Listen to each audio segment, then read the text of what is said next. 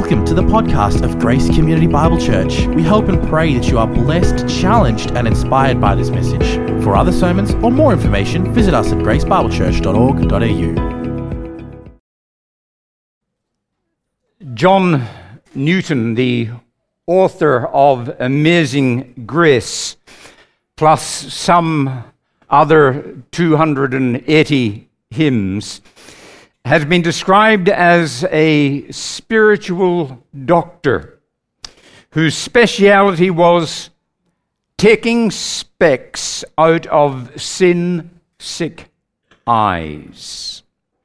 He said that the heart has eyes, and they were made for seeing Christ. That, he declared, is the key to the Christian life. To quote, "Every step along the path of life is a battle for the Christian to keep two eyes on Christ." And thus, one of Newton's favorite texts was to be found in the book of Hebrews, chapter 12, and those three words, looking unto Jesus. And he said that those words mark the beginning of the Christian life, the goal of the Christian life, and the daily privilege of the Christian life. And so this morning, I want us to look unto Jesus. But with a twist. With a twist. I want us to look unto Jesus, looking at us. Looking unto Him, looking at us. That is, we who name the name of Christ. We who are His followers. We who are members of His family, we who are His saved ones, His chosen ones. As He looks at us, what features could we trace on His face? Can we see the lines of sadness?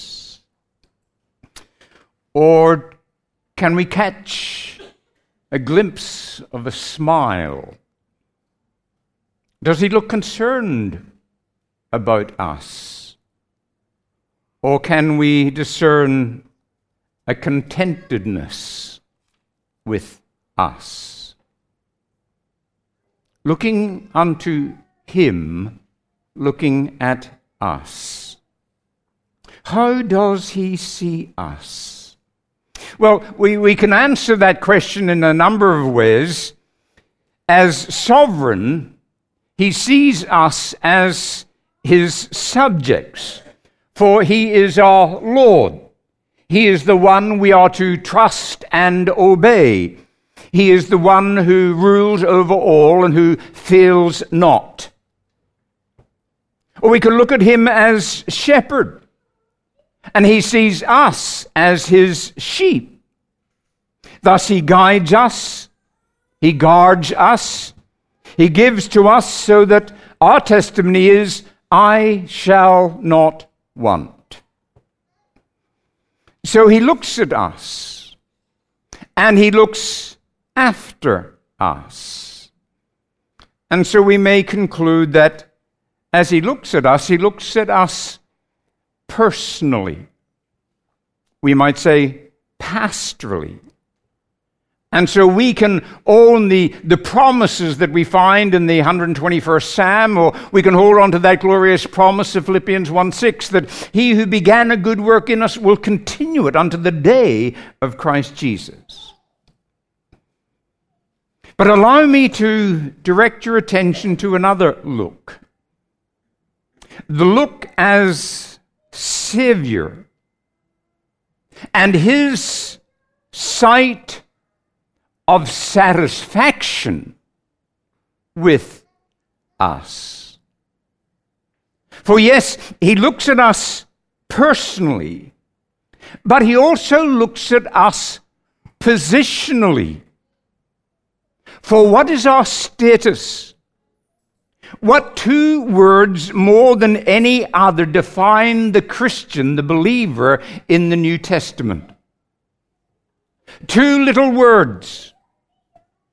In Christ, or in Him. We are accepted in Him. We are complete in Him. We are blessed with every spiritual blessing in Him.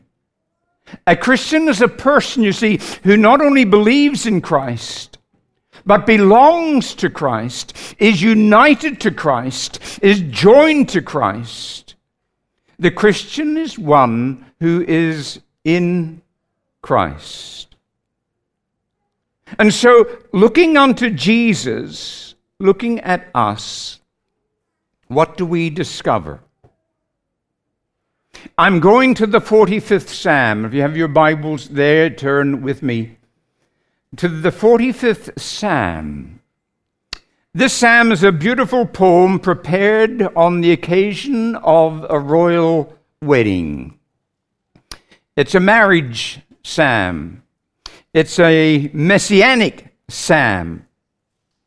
The author celebrates the noble qualities of the groom from verses 2 through to verse 9, especially the words of verses 3 and 4. Gird your sword on your thigh, O mighty one, in your splendor and majesty. In your majesty ride out victoriously for the cause of truth and meekness and righteousness. Of these words, Alexander Maclaren wisely wrote, "A greater than Solomon is here." And so to the writer to the Hebrews, for he quotes verses 6 and 7 in the first chapter of that epistle, and with reference to our Lord Jesus Christ. So that the groom being spoken of here, the picture being presented in the psalm, the groom is our Lord Christ. But then in verses 10 through 15, our attention in the psalm is turned to the bride and her beauty. My quote from parts of the psalm, "Glorious is the princess, with robes interwoven with gold. In many-colored robes she is led to the king. With joy and with gladness they are led along. The king desires her beauty." Who is this bride? Well, our Bible reading in Ephesians 5 answered the question. This bride is Christ's church, His people. We who by grace and the power of the gospel and the ministry of God's Spirit have been called to believe, to turn to Him and to trust in Christ alone for His salvation. In the words of the 11th Psalm of that verse, "Since He is now your Lord, we bow to Him, forsaking all others." So given this picture of a groom, this picture of a bride, what do we see when we see our Lord looking at us? What does the groom see in his bride?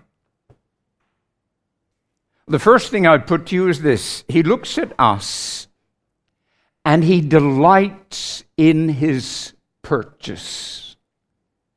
He delights in His purchase of us. Have you ever bought anything and when you got it home, it didn't work the way you were expecting it to work. It didn't fulfill all the advertising promises that you had seen and read of. You know, maybe you've had the sad experience of buying that motor car that looked so bright and so wonderful until a couple of weeks later you found out you'd bought, and what do we call it? You'd bought a lemon. You know, some years ago I purchased online. I needed a new Bible. My eyesight's going as I'm getting older, and I saw a Bible advertised with a large print, and so I sent away for it in the States, and it came back, and with great eagerness I ripped open the package, and I looked at this large print Bible, and sadly came to the conclusion that one man's large print is another man's small print. I soon realized I did not need a large print Bible. I needed a giant print Bible. There was something, it just didn't come to meet the expectation.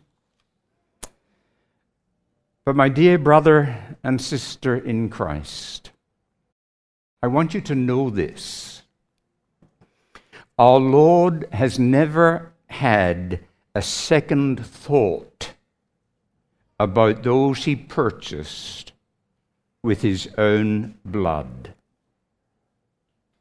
He has never regretted for a moment bringing you and bringing me into his family. We are the apple of his eye.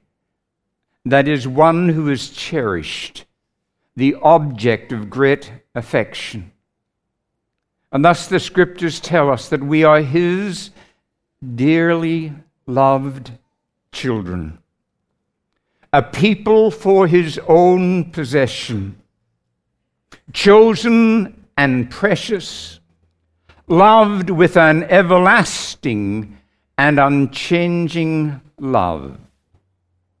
We are his brethren. We are his bride. What truth did Isaiah proclaim in that 53rd chapter of the book that bears his name? In the 11th verse of that 53rd chapter, we are told that he shall see the anguish of his soul, and he shall be satisfied. What a wonderful word. He will be abundantly satisfied. And so what is it that abundantly satisfies the delights of the divine? And the answer, of course, is the fruit of his suffering. The offspring that is spoken of in the 10th verse. All those for whom he has shed his blood, whose sin has been paid for, all whom he has redeemed will come to him, believe in him, love, follow, and worship him, and he will love them constantly, continuously, powerfully, effectually. To look at that another way, the servant of Isaiah 53 will be satisfied with the spoils of his victory. And so how does the psalmist express this truth? Psalm 147, verses 10 and 11. His delight is not in the strength of the horse, nor his pleasure in the legs of man, but the Lord takes pleasure in those who fear him. And what does that mean? What does that look like? Well, the psalmist goes on. Those who hope in his steadfast love. They are his delight. They are his joy. Those who hope in his steadfast love. So the reverence and dependence of the redeemed rejoice his heart. The work of his hands bring him satisfaction. So what do we see when we look at our Lord looking at us? delight. He delights in his purchase. Let me quote you some words from C.H. Spurgeon. He fixes his eye on us. He delights in us. He recognizes us as the fruit of his soul travail. Let us be glad that our Lord does not fail to enjoy the results of his dread sacrifice, and that he will never cease to feast his eyes upon the harvest of his death. Those eyes which once wept for us are now viewing us with pleasure. Yes, he looks upon those who are looking unto him. Our eyes meet. What joy is this? His delight in his purchase. But then secondly, he looks at us and he sees us dressed in his perfection. Dressed in his perfection. In Psalm 45, those words, verses 13 and 14.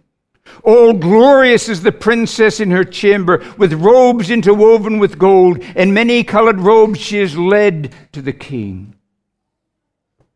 Now, some of you will recognize and some of you will know that in ancient times there were three stages, three steps to a marriage. First of all, there was the betrothal, a very formal act, usually arranged by the parents of the future bride and groom. It was a legal procedure before witnesses and confirmed by oaths. There was also a commitment on the part of the husband's family to provide a dowry.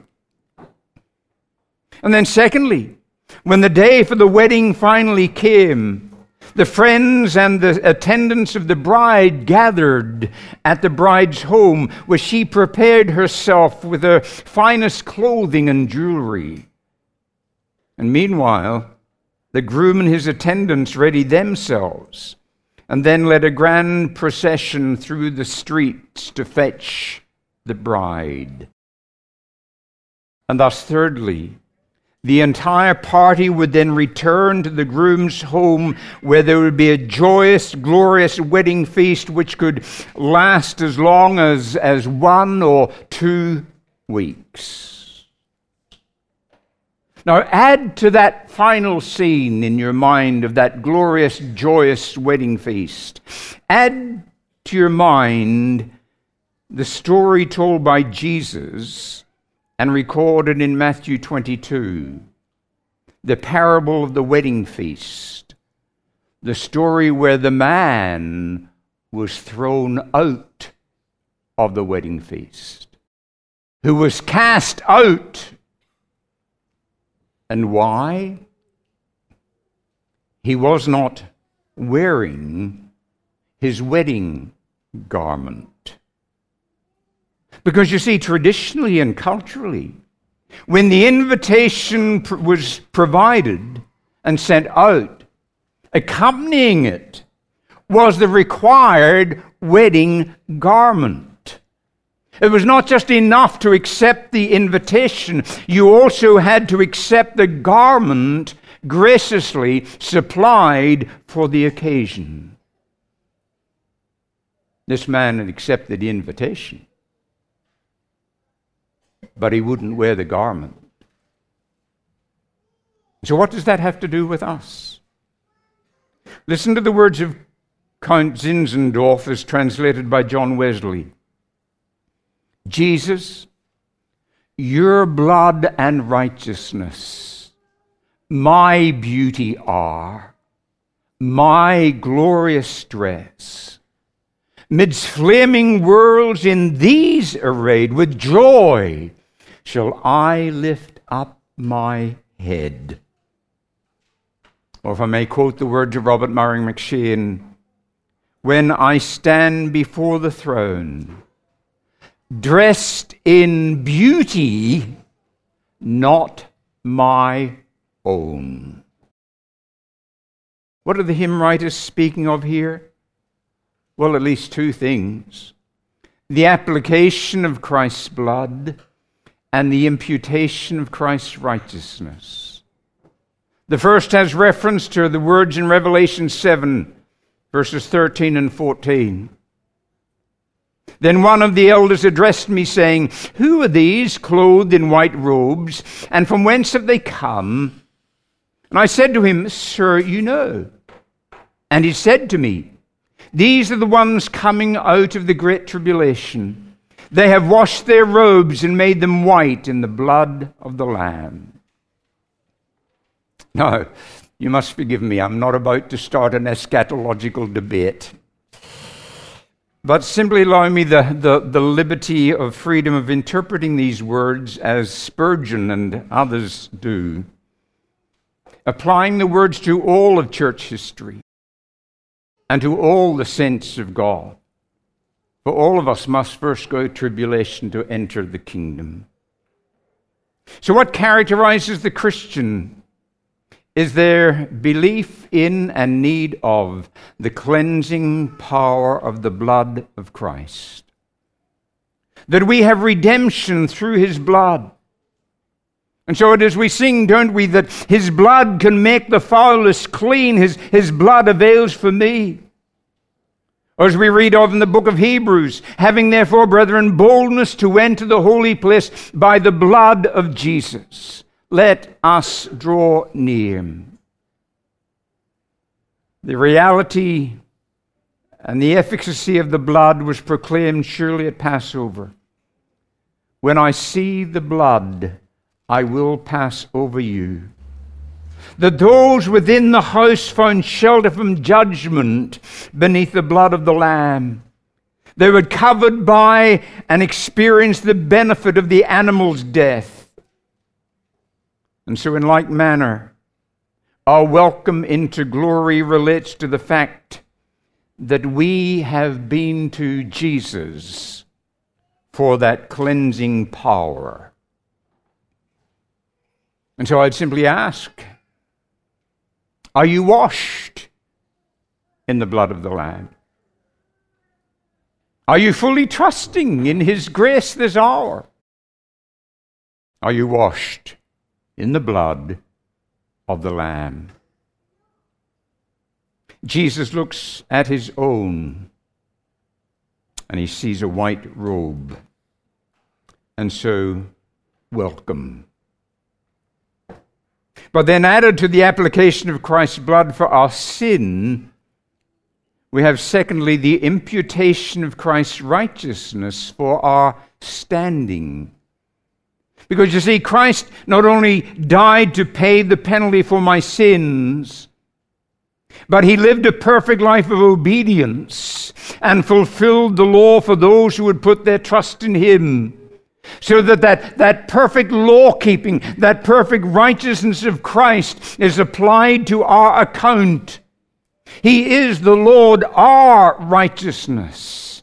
And therefore in him we stand before God, dressed in beauty, dressed in the perfect righteousness of Christ. As someone said, Christ took our filthy rags of sin and gave us his righteous robe. And so we see Jesus looking at us. And what does he see? He sees us dressed in his own perfection, perfectly attired, perfectly accepted. He sees his people and he delights in his purchase. He sees his people and they're dressed in his perfection. And so thirdly, he sees us and he desires our presence. He desires our presence. Remember the stages in ancient wedding?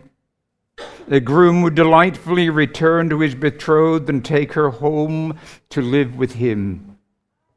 Surely the thought, as it were, in our Lord's mind when he spoke those gracious words of John 14. He came from his blessed throne. He prepared a place for us in his Father's house at Calvary. And soon, so very soon, he is coming back so that we may be with him forever and ever. Now, there may be, before that time, a personal coming, where through death's door he comes to bring us home one by one. And yet even then, the psalmist tells us that it is with joy and gladness that we're led along as we enter the palace of the King. But whether it be personal or whether it be that public return, he is coming for his own in order to show us and to shower us with the never-ending, never-diminishing, never-subduing splendor of his glory. As Solomon expressed it, I am my beloved's, and my beloved is mine, and his desire is towards me. So what is the prayer of the bride? One word. Maranatha. Maranatha. Come, Lord Jesus. Come. And what is the prayer of the groom? John 17:24. I desire that they also whom you have given to me may be with me where I am, to see my glory that you have given to me. His desire is to have his bride with him. Now, my friends, how strong, how secure is that desire? Upon what foundation is it fastened? How sure are you, my Christian brother and sister, that your union with Christ will result in endless, joy-filled communion with Christ? Well, listen to these God-given words. Who shall separate us from the love of Christ? Shall tribulation, or distress, or persecution, or famine, or nakedness, or danger, or sword? No. In all these things, we are more than conquerors through him who loved us. For I am persuaded. What's Paul persuaded about? I am persuaded that neither death, nor life, nor angels, nor principalities, nor powers, nor things present, nor things to come, nor height, nor depth, nor any other creature shall be able to separate us from the love of God, which is in Christ Jesus our Lord. Paul was totally, completely persuaded of that fact. And I wonder if you are too. I wonder if you hold that same conviction. Because you see, my friends, if you don't, if you have doubts, it's because you're still looking at yourself and you're not looking unto Jesus. We turn our eyes upon him and we see the power of his love for us and the persistence of his love for us and the purpose of his love for us and the promise of his love for us. I will come again and take you to myself, that where I am, you may be also. And so Augustus Toplady wrote, "The work which his goodness began, the arm of his strength will complete. His promises, yea and amen, and never was forfeited yet. Things future and things that are now, not all things below or above, can make him forsake or make him his purpose forego, or sever my soul from his love." Looking unto Jesus, looking at us, delighting in his purchase of us, dressed in his perfection, desiring our presence. So what can we say about these things? What response can we make? Well, let me give you 3, maybe 4 little points and I'm done. What is our response to all this, beloved? Well, surely there's to be a humble adoration. Humble adoration. To bow before him, believing, trusting, rejoicing, expecting. Because any shadow of doubt is dishonor to our God. God's own character and honor demand our completion and our glorification. So we believe these glorious truths and we bow before him, this great King of which our pastor was speaking about at the beginning of the service. We bow before this great King and Lord in Christ.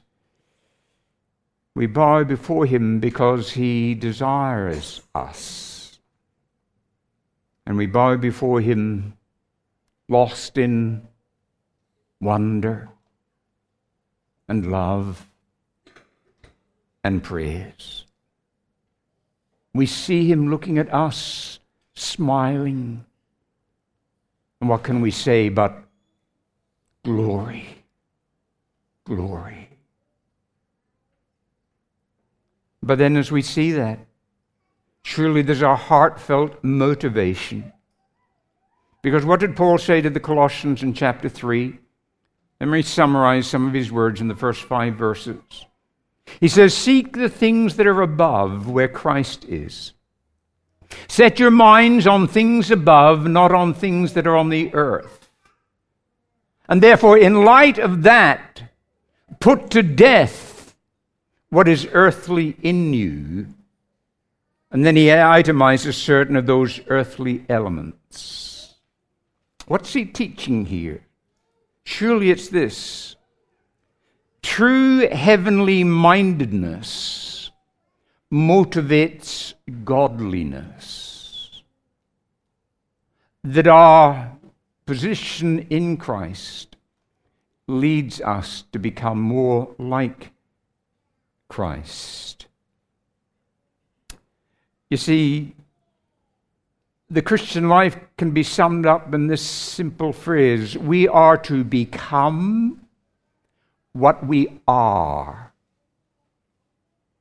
We are to become what we are. To quote the famous words of C.T. Studd, "If Jesus Christ be God and he died for me, then no sacrifice can be too great for me to make for him." The wonder of our standing in Christ causes us to worship and to walk as he walked. And then thirdly, surely there's an honorable recognition. And I've been quoting a few this morning, forgive me for another, but I could do no better than this from Sinclair Ferguson. He says we need to remind ourselves frequently that we have been given a new identity.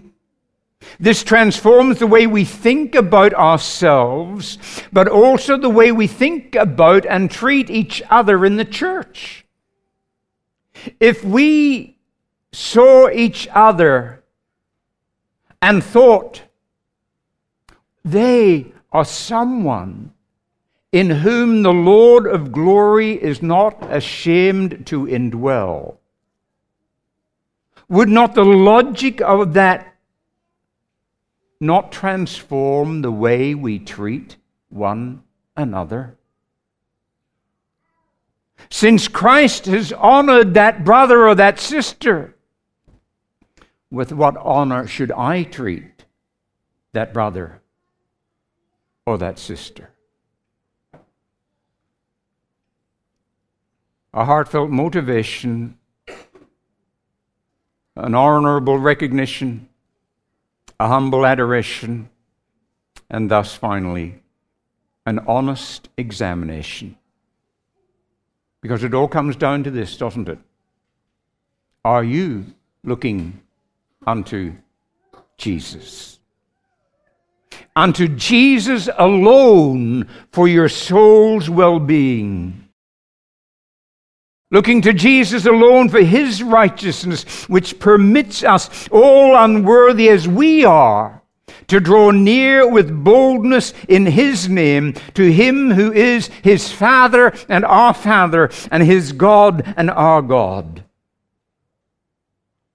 Who are you looking to guide you through this world of woe and land you safe on heaven's shore? If you have put your faith in Christ, then you have been redeemed from sin and reconciled with God. And thus, it has been written, Jesus is happy with what He sees. Your salvation is His satisfaction. When He looks at you, my dear brother and sister, He is pleased with what He sees. He looks at you. He looks at me. This very moment, this point in time, He looks at we who are members of His family. He looks at us and He says, it was worth it. Calvary was worth it. It has brought you to me so that you may behold my glory. Looking unto Jesus, looking at us. How often do we meditate upon such things? May God enrich and encourage our souls this day. Let's pray. Father, forgive us that so often we're taken up with ourselves and we fail to stop and see the wonder of it all. The vastness of the salvation accomplished for us at Calvary. Forgive us, our Father, that we fail to see the riches that are ours in Christ. That you have blessed us with every spiritual blessing. That you really, really do love us and prize us and rejoice in us and are pleased with us. For Calvary was enough. It was worth it. Oh, Father, deepen our worship of you, our walk with you, our talk with each other, and our delight supremely in you, for your praise and for your glory, world without end. Amen.